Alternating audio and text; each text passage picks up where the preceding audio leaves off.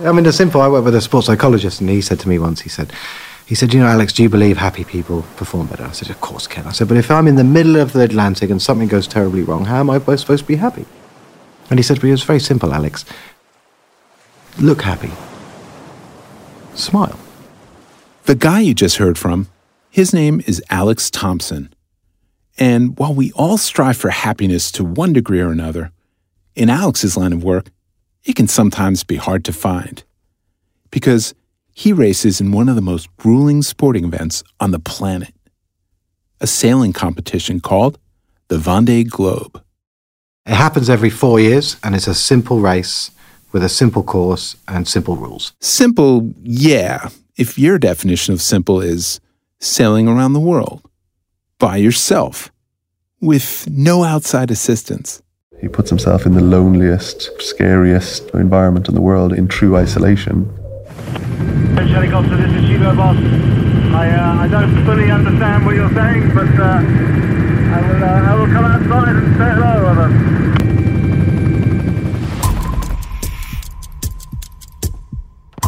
We're talking 3 months at sea, waves the size of buildings, and no one to rely on but yourself as you take on 30 other competitors. Oh, and the race starts in November and continues through the holidays. So you're essentially spending the most wonderful time of the year alone on a boat, battling the elements, and trying to outrace some of the world's best sailors. To my mind, it's the single most difficult sporting challenge left on the planet today, and a true test not only of a person's physical strength, but to my mind, more importantly, their mental strength. When you start the race, you must take everything with you.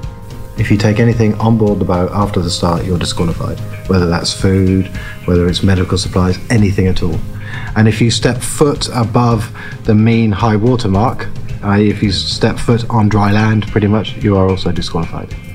So because of this, statistically, only 50% of the people who start will finish.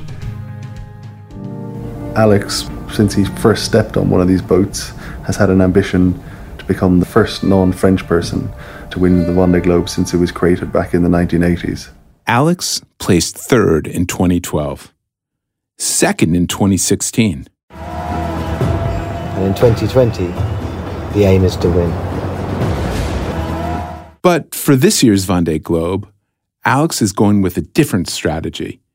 He's partnering with scientists at one of the most influential research centers in the world, Nokia Bell Labs. We're working on a project with a guy called Alex Thompson. He is a round-the-world solo sailor and essentially is in jeopardy at every moment of his sailing existence. Now, without Bell Labs, we wouldn't have the transistor, which means no computers, no phones, pretty much every piece of technology that you use every day. Right now, they're helping Alex develop a boat of the future. It's automated, it's fast, and it might just give Alex the edge he needs. But it could also provide insight into one of tech's most enduring problems. How do we make sure AI does its job right when it's in the middle of nowhere? From Nokia Bell Labs, this is Future Human, a series about the human potential of technology. This episode is entitled The Loneliest Competition in the World.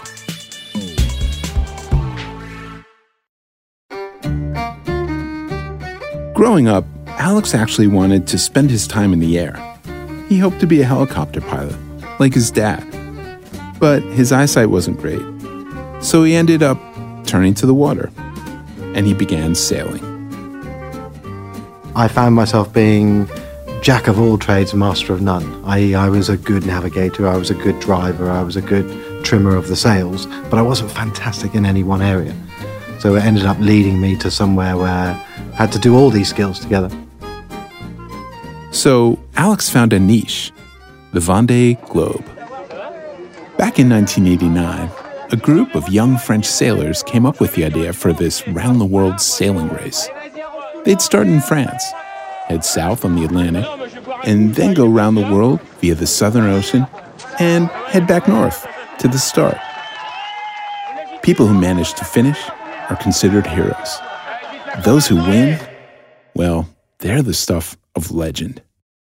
When I started in 2004, I didn't really know what it was. To even have the thought of spending 80, in those days it was 90 days at sea, alone was really hard and daunting to even consider it. Alex is now a seasoned racer. In 2016, he almost won the race. And that was with a broken foil on his boat.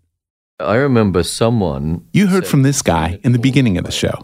His name, Marcus Weldon. He's the president of Nokia Bell Labs and the corporate CTO of Nokia. They happened to be a sailor. They worked for Bell Labs, and they said, you should talk to this guy. This guy is not only inspiring, but the challenge is immense. And I think there's a technological innovation or 2 or 5 where we could help. Marcus looked at Alex and the Vendée Globe and saw more than just a sporting event. He saw a laboratory, a way to test one of the most enduring technical challenges facing scientists today. That is, how can we build more efficient systems using artificial intelligence? And how can we do that in super remote places? It's difficult enough to do this in cities or in the industrial settings that we take for granted. So let me give you an example. Package shipping. If you think about the number of things that go into that, it's how many packages fit on a truck. What route does that truck take back to the distribution center? What conveyor belt do you put that package on to get to the output truck and to the plane, then reverse that to get to the person at the other end with the right delivery time, etc., etc. No human can actually compute that. And that's just making sure your Amazon order gets delivered on time. Nearly all industrial systems have a version of that. So there's a people part, there's a machine part, and there's sort of a mathematical algorithmic part. If those 3 things are coupled, and that requires AI systems, computing resources, people sensing, machine control, if those are coupled, you can get to 100% efficiency, which means things are cheaper, faster, less dangerous, less life-threatening. So that's really what we're interested in. So, applying this problem to Alex, how do you maintain an automated network hundreds of miles from civilization? Okay, maybe not the easiest example to relate to, but in terms of industry, the applications are huge. Think remote oil fields, mines, farms, self-driving cars, offshore solar and wind. Solve this problem, and you're well on your way to ushering us into the future we've all been promised. We always say in Bell Labs that solve the remote problem, that's the harder problem, and you've solved the simpler class, which is where it's closer by. So Alex is our litmus test for the hardest class of problem to solve. Solve that problem, you've solved the world's problems. If you think of the Vendée Globe like a traditional race, the idea of adding technology on board may sound like an unfair advantage, but it's not. Think of it more like F1 racing. Your car has to meet certain requirements, but outside of that, you can make any technical changes you want to the engine. Same goes for Alex's boat, Hugo Boss. It's all just another development in the sport. But back when the race started, things were totally different. The man was better than the machine. Way better, yeah, way better. And then the errors of the machine were extreme. The boats would crash or capsize, and they had fewer safety precautions, which meant more pressure on the sailor, also known as the skipper. To an extent, it's still like this. Alex has to work non-stop throughout the day to make sure the boat is okay, which leaves little time for sleep. A few hectic days to come. Sleeping's been a bit difficult with the high speeds, big decelerations and accelerations. So I'm a little bit tired. I need to try and catch up, get my beauty sleep in the next few days.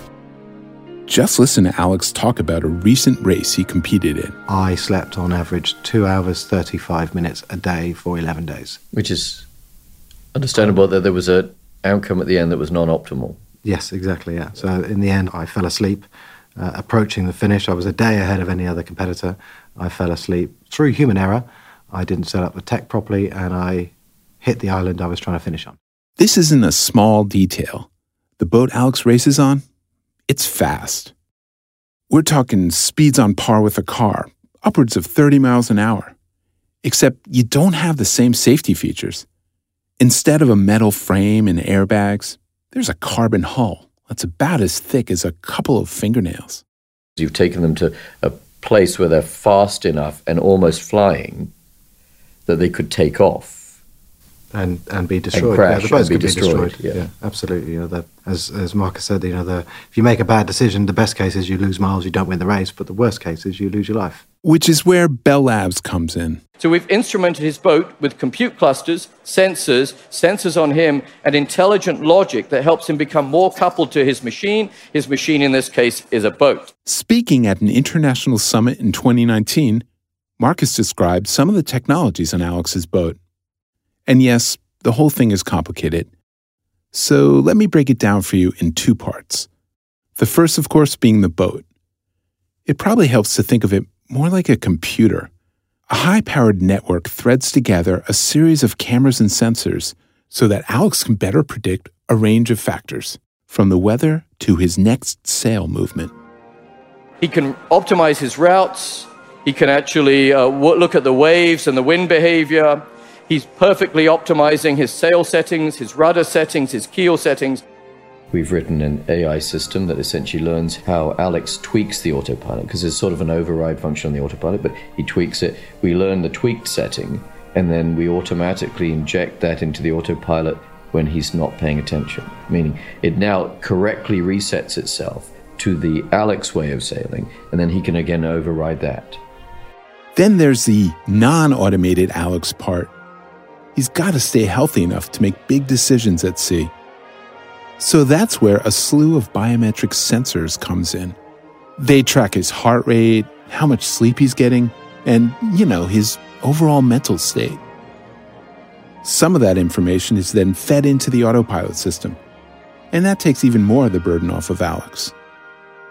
So having that passed over and making that more efficient, making it faster, just changes the world, for me. I become, instead of being a physical operator, I become a, theoretical to a degree. You can step back from it, you can sleep more, you can make more rational decisions, and everything gets better.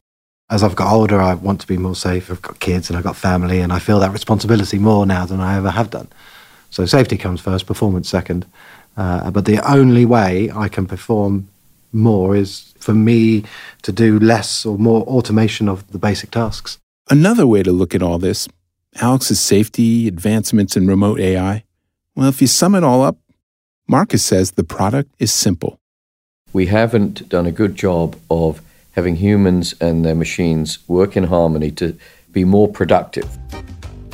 Talking about productivity, people get semi-excited if you're in business, but actually the goal of productivity is to give people more time to do things and live better lives, right? So we actually then take it and say, look, there's a humanistic angle. Solving these problems isn't just about business imperatives for cheaper goods faster. That's nice. There's a reason for that, and that's to allow people to live more complete, more satisfying, more fulfilled lives. Another ancillary benefit of solving the remote problem is helping Alex feel more connected over the 90 days. The other one we spend quite a bit of time thinking about is fan engagement, as we call it, but it's not really just so that fans can see you, but there's a lot of human happiness that goes with that. People love to see the Endeavour live because it is this crazy, insane experience. So we spend a lot of time optimizing for the network uplink through a satellite so that people can engage live and see amazing people doing amazing things, which I think it inspires people. I think inspiring people is a way to create some sort of happiness. Right? When I see I'm inspiring people, then I'm inspired. As Marcus sees it, the future will revolve around how humans and machines communicate. And for that to happen, you need super reliable networks. Basically, systems that can process information all the time, all over the world. That could be in a city, or in Alex's case, the middle of an ocean. So Alex winning the race is our human outcome. We desperately want that to happen for a happy Alex, for a happy British sailing community. Yes. Happy Alex. At the same time, we're solving critical technical problems that we can apply elsewhere. So better tech translates to a better existence. That's what Bell Labs is working towards, and it's what Alex is hoping for in this year's race. But rest assured, if that doesn't work out, Marcus has a backup plan. There are ways to trigger happiness in Alex, it turns out, and it relates to a Christmas pudding. There's that one. Yeah, the Christmas cake. Christmas cake, yeah. So go ahead. I had a Christmas present on the third Monday I did, and I opened it up and it was a small English kind of Christmas cake. It was beautiful. These are fruit cakes with icing on and stuff like marzipan that. and icing on them. It was the most delicious thing I've ever eaten in my entire life. And I made a little note to myself, next time, don't bring one, bring 10. Unfortunately, we couldn't get them from a shop, so we had them made, and of course they were slightly bigger, which meant the volume was almost twice. So Christmas started for me middle of December and ran through till middle of January. And it was happiness-inducing. Oh, it was the most delicious thing I've ever eaten. Yeah. Jingle bells, Alex sails, round the world he goes. Single-handed breaking records, he's no twinkle toes. No, jingle bells, Alex sails, so much sea to cross. Oh, what fun it is to sail on the mighty Hugo Boss. Happy Christmas, everyone.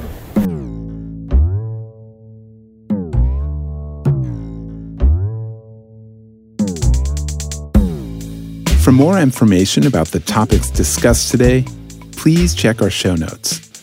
And if you like this episode of Future Human, consider subscribing wherever you get your podcasts. Feel free to leave a review at Apple Podcasts, because it helps people find the show. Future Human is a production of Nokia Bell Labs. This episode was executive produced and narrated by me, Sandy Smollins, for Audiation.fm. Our producer is Max Wasserman. The show was recorded and mixed at Audiation Studios at The Loft in Bronxville, New York, by Matt Noble, who also composed the theme music with me.